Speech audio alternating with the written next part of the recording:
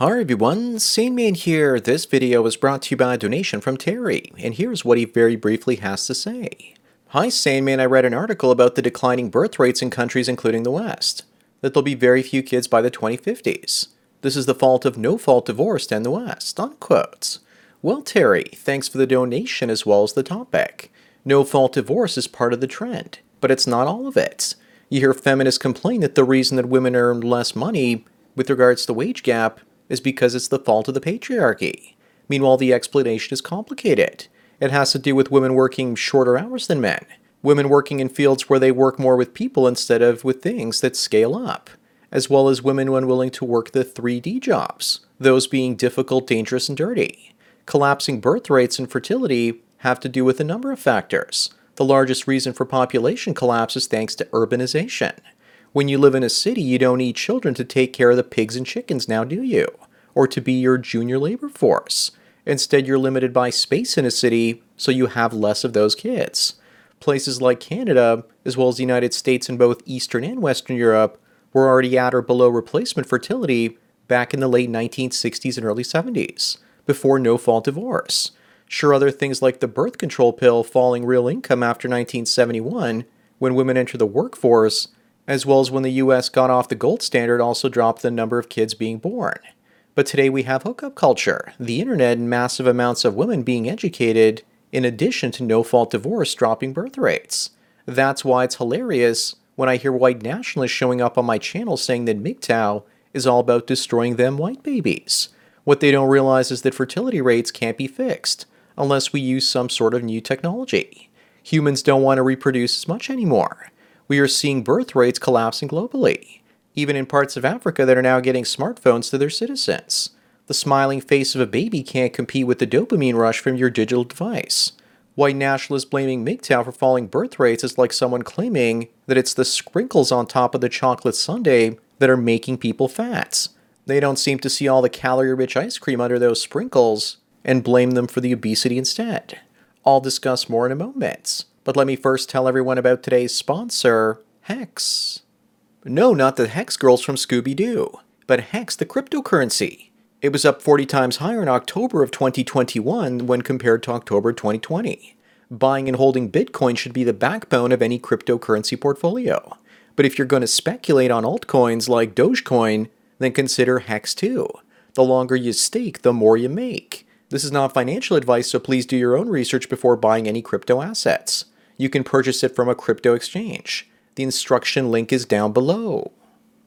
Anyways, now back to blame MGTOW for falling fertility rates Clown World show. I find it hilarious how those on the far right keep attacking us and blaming us for less white babies being born, when in fact it's women that have the ultimate say in reproduction.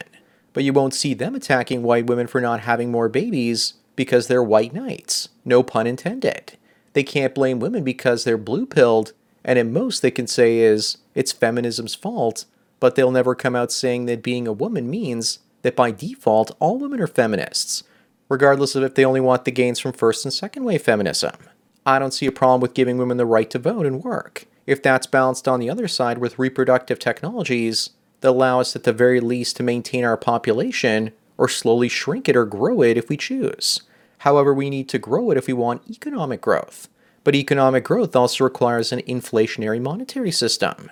So if we shrink the population, we need a deflationary one. But there are also hurdles to using new technologies to reproduce these days. A few days ago on my Twitter feed, I saw a picture of a man in a birthing pool, and the caption read that the guy had given birth via surrogate to his new son. The woman posting this picture said it was disgusting, and she probably figured out that this is bad as a technology with regards to a male reproductive strategy that would make her obsolete one day, and now she was trying to promote how horrible this act was. Recently we saw Dave Rubin and his partner, as well as Pete Buttigieg and his, have kids through surrogacy, and they were attacked for doing so. Single fathers or even a couple of fathers are being shamed and attacked. How dare you deprive the child of a mother is usually the argument coming from most women. But what they're forgetting is that they're already depriving children of fathers through divorce. Men using these sorts of technologies aren't falling for their old tricks, and once this sort of thing happens in the gay community enough, then straight men will see it and find it socially acceptable. Plus, it's not like that child doesn't have a biological mother. The egg had to come from somewhere. and the kid can reunite with his mother one day at a later time and learn all about them and spend time with them.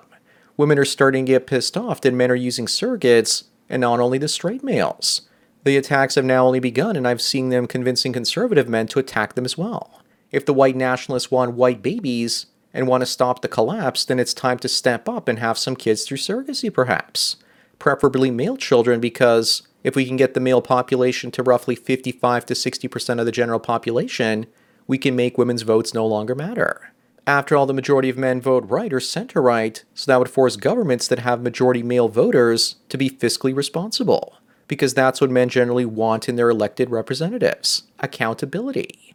Plus, with surrogacy and eventually artificial wombs, if we develop those, we're looking at being able to reproduce the existing population to match the available resource pool found around us.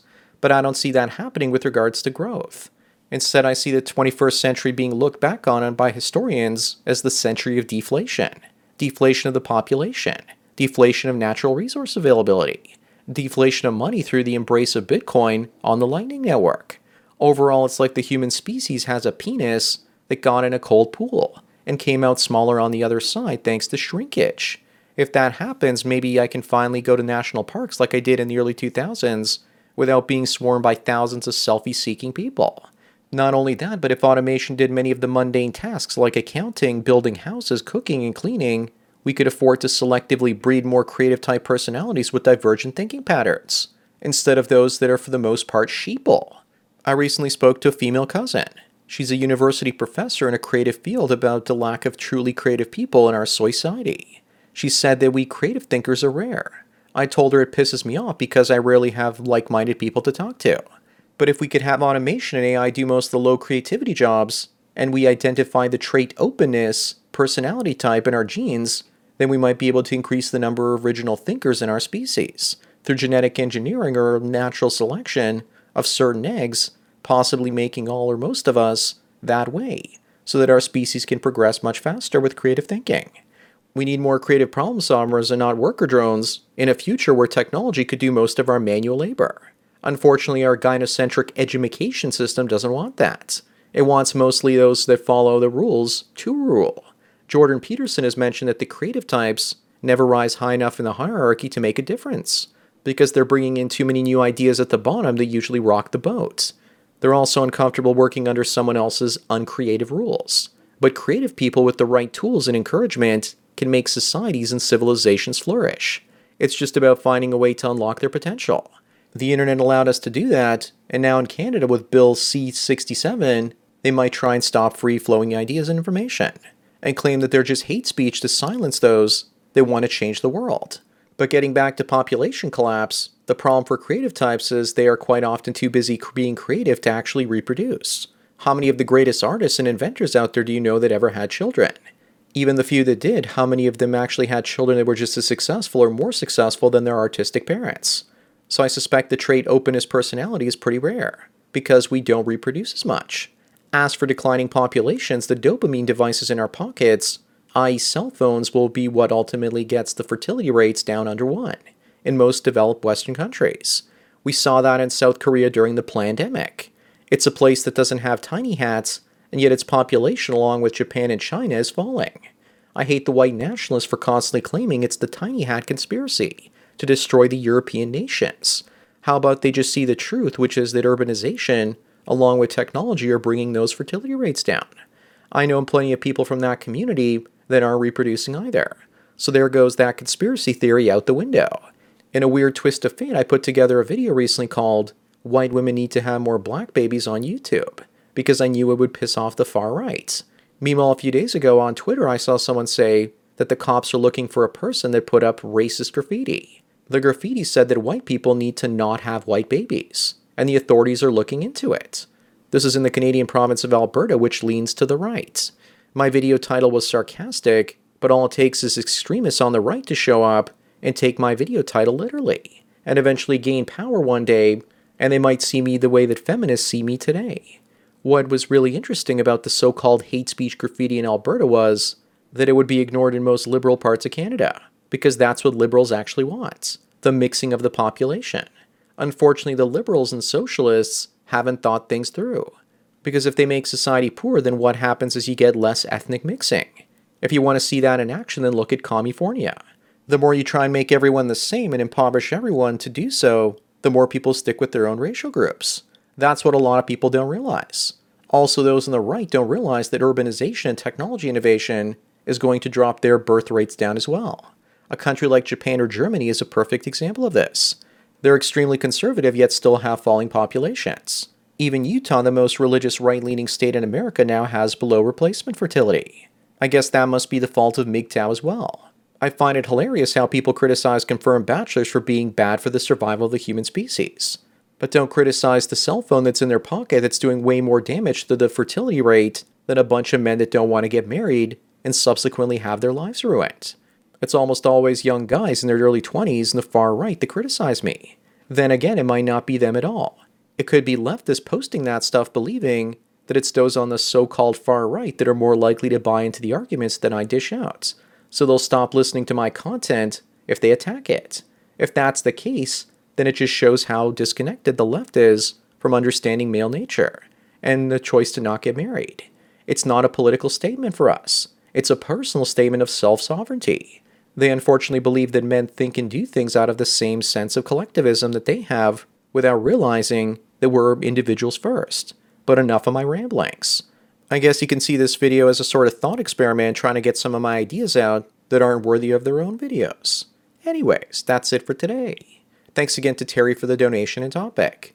Don't forget to smash the like button the way that men that use surrogates don't even have to smash a woman's slit to stand between her legs and catch that baby with the catcher's mitt.